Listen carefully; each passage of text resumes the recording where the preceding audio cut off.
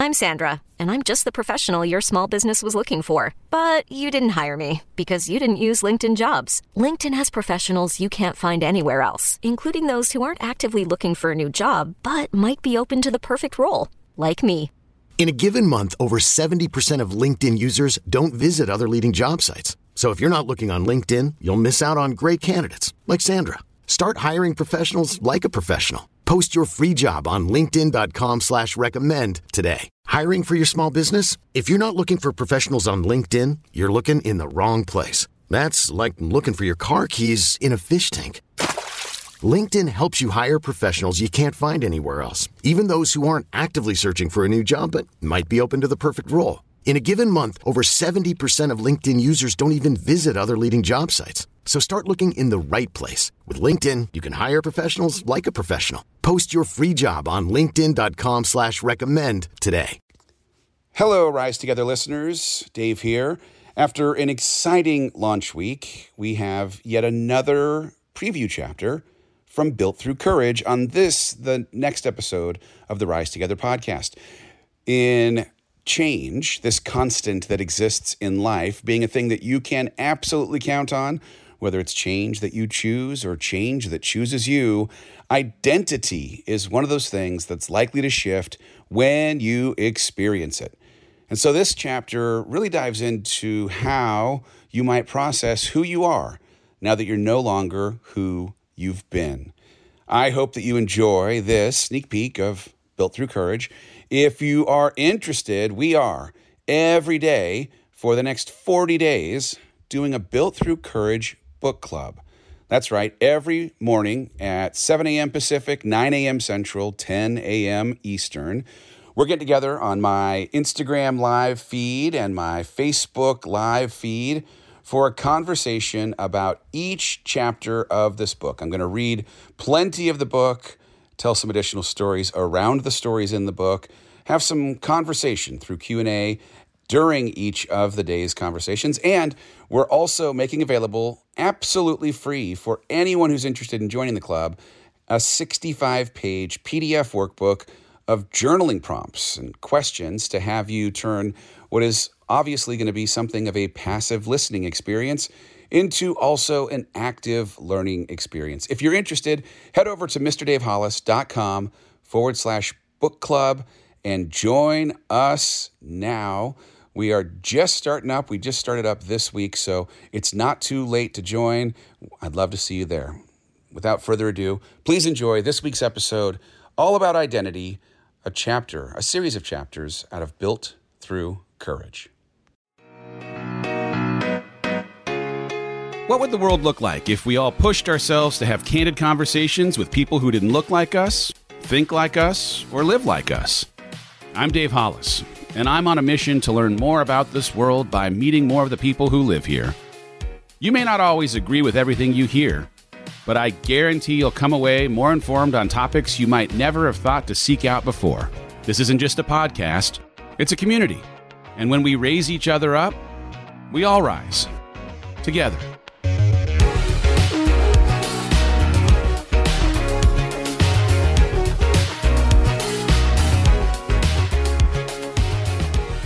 Your identity. For more than 2 decades, I held roles in the entertainment business.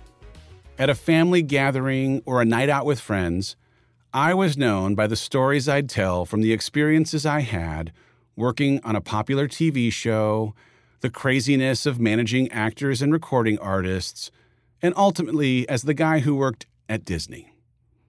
At the end of my run at the Mouse House, as I left traditional media for an unconventional startup, the identity I'd known for so long was gone in an instant. It was jarring. Leaving your safe harbor usually is. Getting to know myself. In a similar way, for 16 years, a core part of my identity was being married, being a husband. Especially in the years after leaving Hollywood, whenever I met someone new, one of the first things I'd say in describing myself was, "I'm Rachel's husband." This meant that after our divorce, I found myself again in the midst of an identity crisis, much like the stay-at-home parent whose kids leave for college or the career executive who's been downsized out of the company, out of the safe harbor yet again. Who am I now that I'm no longer who I was? Divorce wasn't something I'd ever imagined for myself, and the flood of grief I experienced when our marriage ended was overwhelming. At the time of my divorce, I had been in therapy for years, but I found that I needed someone new to help me through this particular crisis.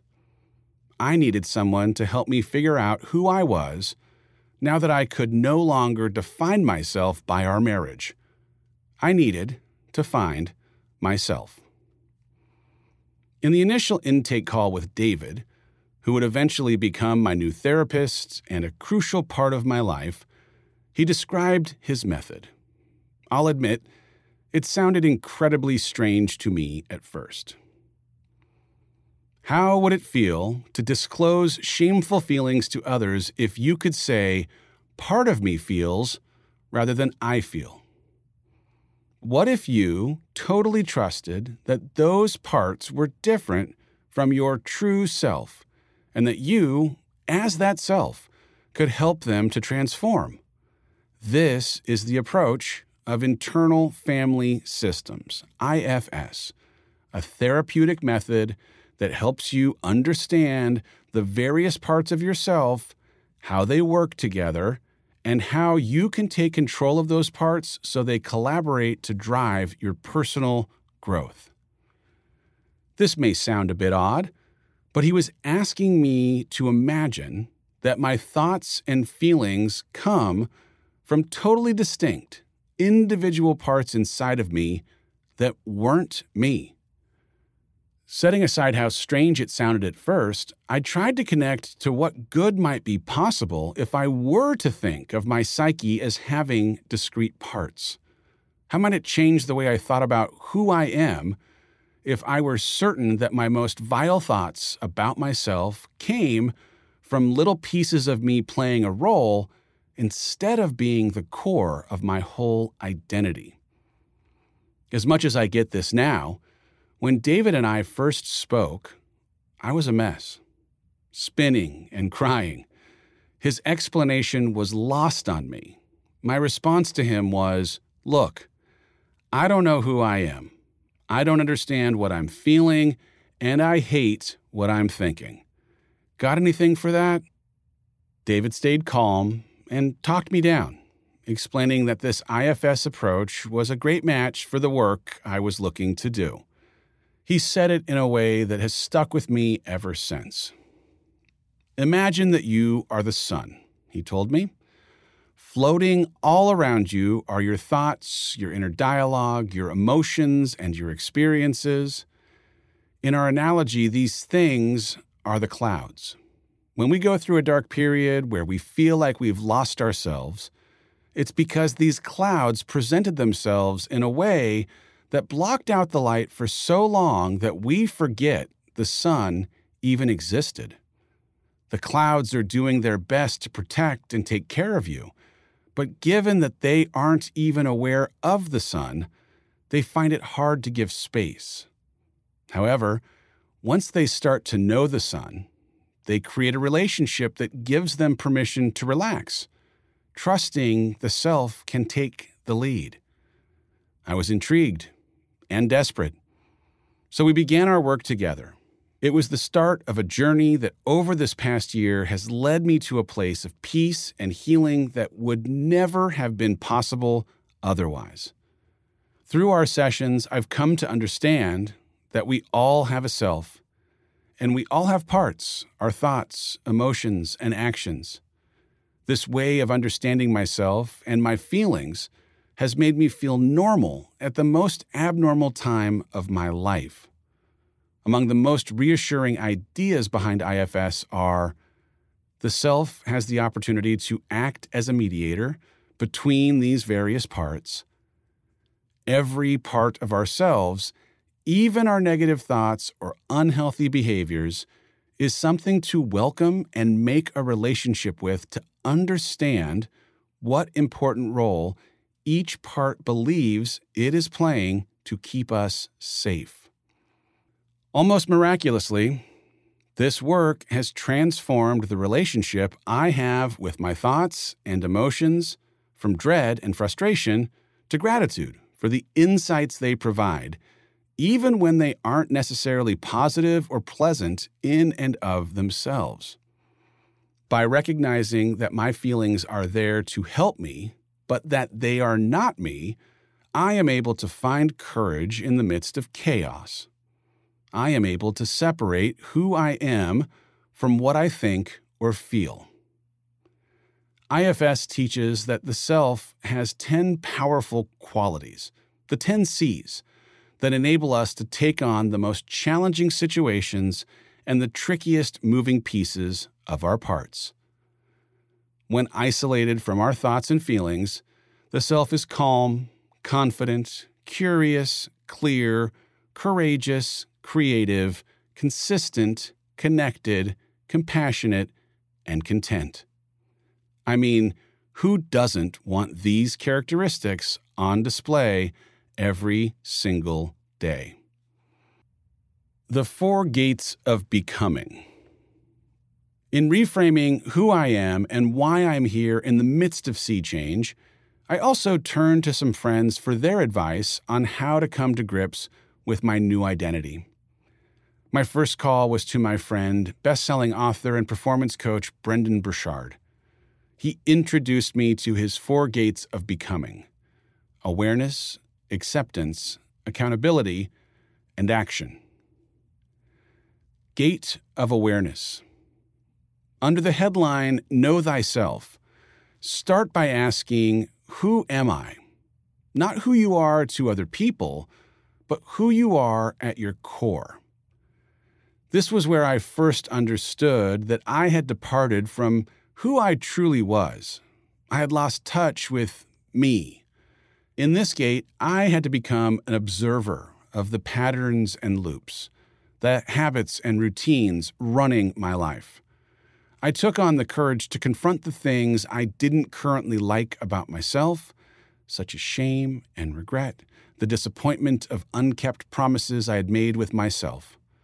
It's also here that I homed in on what it is that makes me proud, where my joy comes from, the times when I feel best about myself when I'm by myself.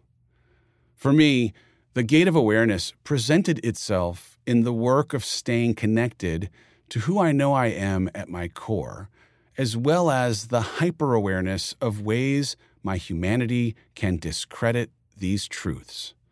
This duality breeds the courage to move forward because of the clarity that awareness affords. To step into who I am meant to be, I needed to connect with my foundational truths and be radically honest about how I was getting in my own way. Knowing who I am and how I'm wired keeps me focused on where I'm heading and what it will uniquely take for me to get there. Understanding the ways I might undermine the pursuit gives me a fighting chance to preemptively keep any unwanted sabotage from happening before it does. Gate of acceptance. Next comes an act of surrender, not giving up, but letting go. Fully accepting how life is, not how we wish it could be. It was hard for me to confront how little we control, giving permission for my ego to relax.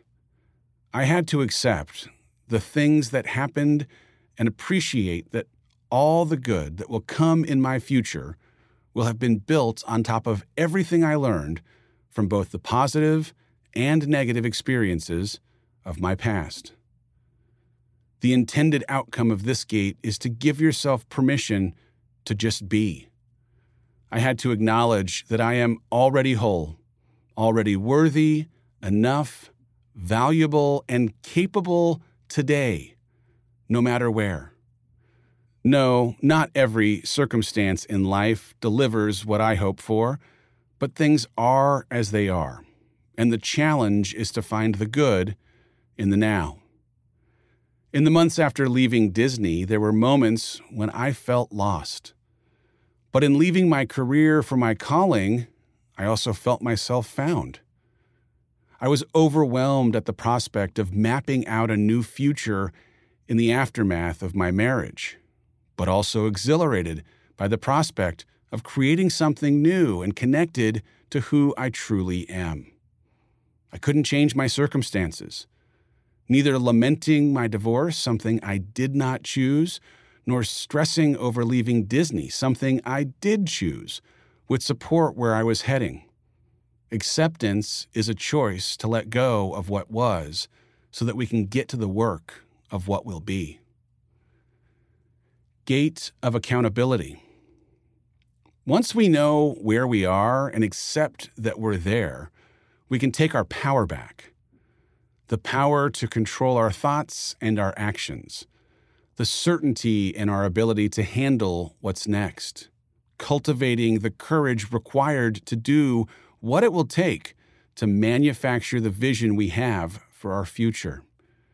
It's at the gate of accountability where you start to become the captain of your ship. It's here that you decide how you'll steer into the waves and weather the storms ahead with the mindset, habits, discipline, and community that it will take. Come face to face with the importance of having agency over your life. For me, it was important that owning the role I would play in moving forward didn't have me veering toward regret because I hadn't started sooner. Feeling shame or loathing for the chaotic state I was moving away from did not serve where I was headed. It's called becoming for a reason. It happens in time, through experience and regularly learning from mistakes in the unknown. Gate of action. Ownership acts as a catalyst for change. Having cast a new vision for where you're headed and who you have to be to get there leaves a trail of breadcrumbs for making that vision a reality every day. This is the shift that asks, now that the game moving forward has changed, how has the playbook changed? Here, you're intentionally controlling all vital energies to create alignment between who you want to be and how you show up each day. Delivering integrity in your actions today to become the person you hope to be tomorrow. The journey of becoming your true self is a process, an evolution that takes place over time and goes through the stages that require you to come to understand where you are, that you cannot change what has been, that you take accountability for what is required next, that you take the steps to actually make it happen. In your pursuit to step into your version of becoming the full you, consider how awareness, acceptance, accountability, and action will help bolster the courage you'll need for the work that lies ahead. I am not who you say I am. In this work surrounding identity that we're doing, we have to become detectives of sorts, sifting through our limiting beliefs in ourselves about who we're supposed to be and figuring out where they've come from. Only then can we put them behind us.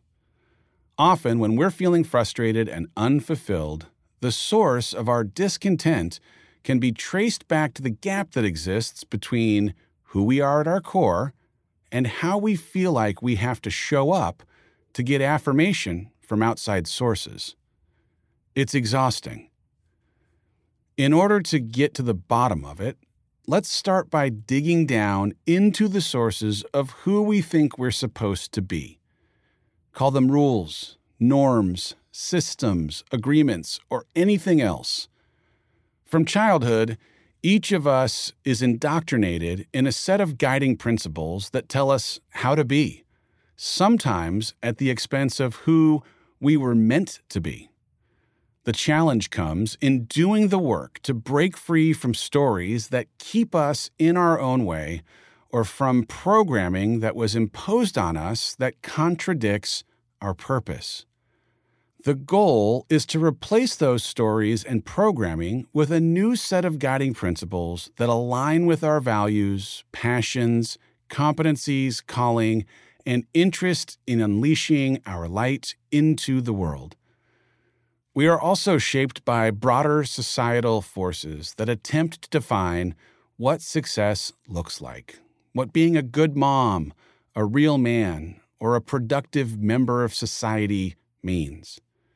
But if we recognize that these forces do not have the final say, we can begin to release ourselves from these limiting roles and claim a new identity, an identity true to who we really are and were meant to be. We don't get to choose the family we're born into, the religion we're brought up in, or the values held by those around us. But as adults, we must find the courage to question whether the rules that were put on us as children still serve us as adults, in our family, in this millennium. We have to determine whether the beliefs handed down to us align with our personal values, our future goals, and the vision of who we hope to become.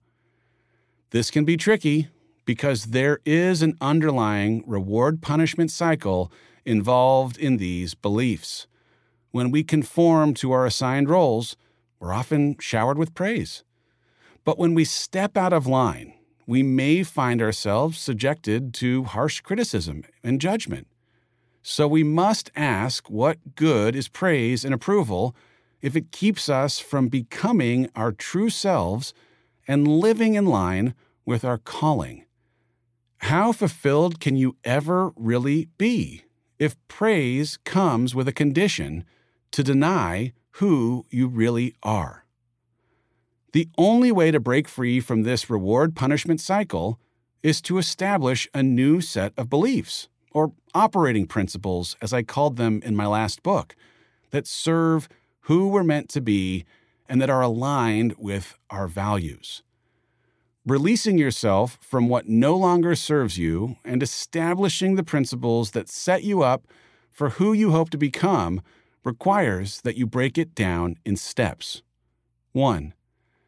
Take inventory of the beliefs that you have that are rooted in fear, that keep you docked in your safe harbor, or that make you question your worthiness of reaching for the life you deserve. As much as these may have existed from the time we were children, freedom will come in pulling them apart and leaving them behind. 2, find a way to release yourself from the power that your old limiting beliefs may hold over you by both challenging the credibility of the source and the relevance of the rule in your life today. Does the source of this belief have credibility generally? If so, does it have credibility on your specific set of circumstances? Does the belief, which may have been born and made sense in the 1970s while you were growing up in your parents' house in an era governed by different cultural norms, still have relevance in the world that you live in today? Is it relevant to your personal values? 3, make peace with what was. You will not reap the benefits of this freedom if you keep yourself anchored with shame for having believed what you did, or anger toward those who imposed these limitations on you. Give yourself grace, and with a spirit of forgiveness for the people and structures that held you back, move forward in freedom. What will this do to your kids? As you think about the things that may get in the way of your ambition to step fully into who you were meant to be, there will be plenty of times when you'll worry about the impact that heeding this call may have on the people you love most. How might your husband or wife react to you deciding to pursue something for you if the version of who you become deviates from the person that you've historically been? How might your friends react if your decision to commit to the steps necessary for unlocking your passion comes at the expense of being readily available for nightly Netflix co-binges or meetups at a bar or one of 100 things that were nice, but not necessarily using your time and energy in a way that aligned with your values to propel you forward. There will be pangs of guilt and pressures to conform to how you're supposed to be for those you're supposed to love in a certain way that was likely determined by the programming downloaded to you throughout your life. As much as we just talked about questioning the sources of that programming and challenging the credibility of the stories, structures, and frames it created in your life, it's something that is going to be particularly triggering when you think about how your decisions impact your kids. As much as we'll talk in an upcoming chapter about releasing yourself from the worry of what other people think, some of their judgment is easier to let go of than others. The worry of judgment around how we parent is among the hardest to shake. I'd love to tell you that this issue is as much a challenge for moms as it is for dads, but you know that's not the case. Mommy guilt is a corrosive, toxic poison that will undoubtedly have the women who read this book affected in a way that men have not experienced and may not even be totally conscious of. Daddy guilt, on the other hand, is, well, non-existent. Or if it does exist, it's nothing compared to the standards, expectations, and feelings that women inevitably endure. When Rachel and I were building a company to place tools in hands to help people have a better life, she got a question that I never got. The fact that she was asked over and over while I never got the question makes it worthy of a conversation here today. The question was, what will this do to your children? As a woman who was listening to her intuition, following her passion, unlocking her potential in a way that might honor her creator, what would the long hours do to the kids?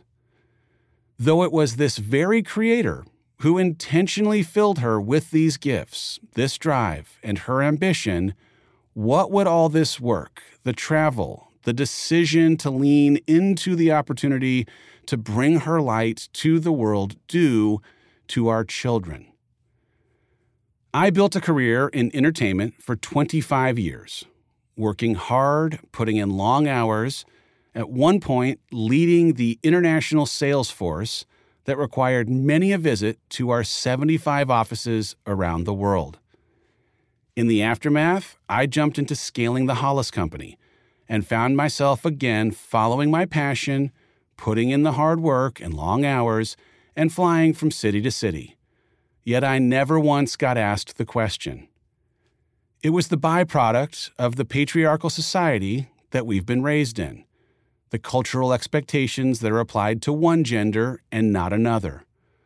But in wrestling with this phenomenon, there are 3 big observations that I want to draw the attention of the women reading this in the hope that you don't let this double standard stop you from unlocking your gifts. Men, understanding and appreciating these 3 points is important for you if you are hoping to support the women you love and become accomplices in changing the broader programming in society so that the light that will come from these women can reach their intended recipients. Number 1, you were born this way. The intuition, passion, drive, ambition, and everything else was placed there by design. It was not a mistake that it existed. It was intention. The whisper from the voice in your gut is trying to encourage you to honor the intention of your design, to create integrity between how you were made, the purpose for your life, and how you actually live. The world may try to talk you out of honoring the measure of your intended creation, but every day you live with the dissonance of those external voices rather than your internal one, you do so in a posture that discounts the Creator and sacrifices your chances for fulfillment. Number 2, any question that only applies to women but not men, or to men but not women, is not a question worthy of answering. That I never had the same question asked, never had to experience the discomfort of feeling guilty about pursuing my passion or unlocking my potential makes the question to Rachel a false premise. That its foundation was built on a double standard means giving weight to the answer in any meaningful way affords it credibility that it does not deserve. Number 3, the entire question changes when you alter the tone of how it is being asked. When I would tell this story on stage at our conferences, I would yell as loud as I could, "What will this do to our kids?" As the dad of 3 boys, their mom, following her heart and pursuing her dreams, has told each of them that a woman is as entitled as a man to lead a boardroom, write New York Times best-selling books, stand on a stage in front of 10,000 people, and 100 other things. As a dad to a young daughter, her mama's belief in herself and willingness to fully unlock the intended design of her creation gives permission for Noah to do the same. My kids will never think twice about what a woman can do because of the woman modeling all that's possible when you follow your heart. In the last few months, as I've trained for the Ironman, my kids have witnessed what it takes to get into the shape needed to not die on the course. When I get my running shoes on, it's not strange to have my 8-year-old Ford put his shoes on to see if he can make it on the first 2 miles of the loop. When I get out into the garage gym in the morning, I'm rarely working out alone because of what has become a usual routine of being followed by a small human who wants to work on his fitness too. These kids are watching us, watching what we do and absorbing it as programming for how they should be in the world. They will either take the model of you believing in yourself as the permission they need to believe in themselves, or will see the way you deny part of who you are to serve mommy guilt or play small for the worry of what good girls do and believe that's the way you're supposed to do it. And men, you can't have it both ways. You can't tell your daughter that she can be anything she believes she can be, and then passive-aggressively punish your wife, whose ambition to bring light into this world makes you a little uncomfortable, for heeding her call. Your daughter sees both. The women in your life are light bearers. You can be an accomplice in the impact they'll make by supporting the full exploitation of their gifts and dreams. Many pieces of the double standard were created by and fueled by men over time.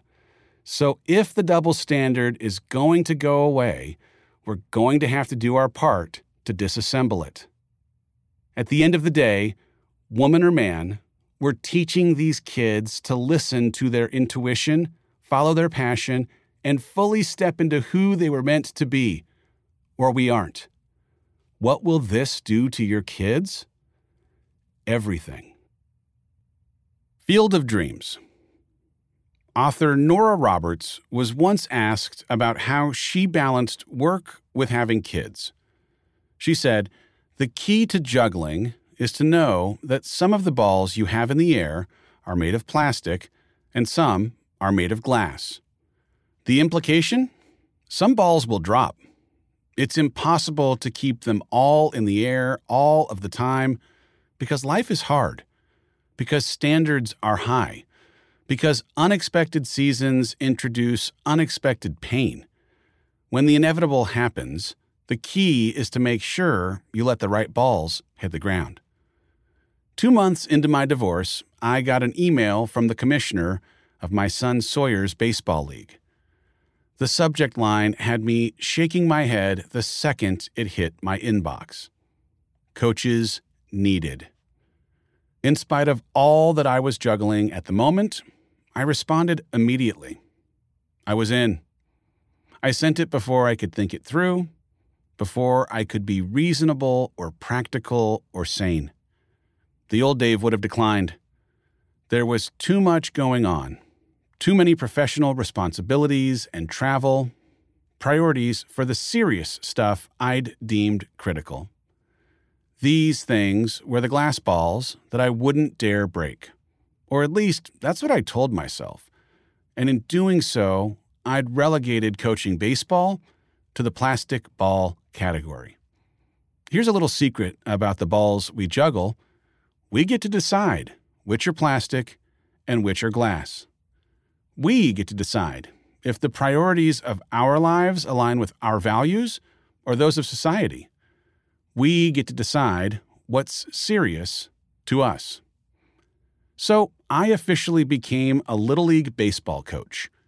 At a time when I had no clue what my life would look like from one week to the next, I made a snap decision to prioritize something that would help me connect to who I wanted to become, an even more involved father. And I didn't regret that decision for a minute.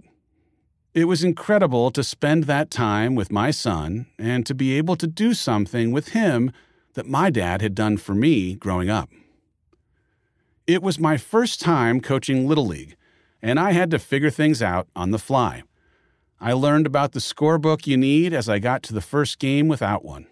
Scheduled a first practice on Labor Day, sorry parents, and a second practice on the opening day of the NFL season, sorry football fans.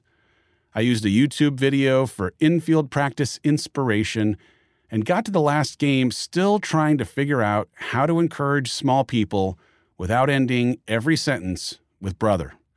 It was a thing. We lost our first 4 games of the season and got bounced from the playoffs before the trophy ceremony. But it was the absolute best. Every boy on that team improved, gave their all, and overcame setbacks in ways that will extend far beyond the ball field. Yes, those weeks where we found ourselves on the field 4 days in a row between practices and games felt a little intense. And yes, it was a lot to juggle with my other kids and work. But what happened on Field 4 of the local baseball fields was a miracle when I needed it most. At a time in my life when I was struggling with my identity, now that I was no longer a husband, feeling unmoored and trying to regain my sea legs, coaching Little League was my anchor. Coaching those kids became a catalyst for jump-starting my courage and putting the pieces of my life back together. I know that if circumstances had been different, if I hadn't been in turmoil, I wouldn't have said yes to coaching. But with my identity in flux, I was willing to try it at a time when I needed to find new ways to create meaningful experiences with my kids. Thus, beauty was born from struggle. Coach Dave leading the Dripping Springs Rangers, fortifying a pillar of my identity as dad to these kids that in this season would inevitably lead to a dirt track for go-karts out back, working our way through the series Lost, don't tell them about the finale, and so much more. Crushing it. In the midst of this first season of coaching, another unexpected opportunity came my way. When we'd first moved from LA to Austin, just as I was leaving my career at Disney, I was asked to be an expert witness in a court case. I was just as surprised by the call as you may be reading these words.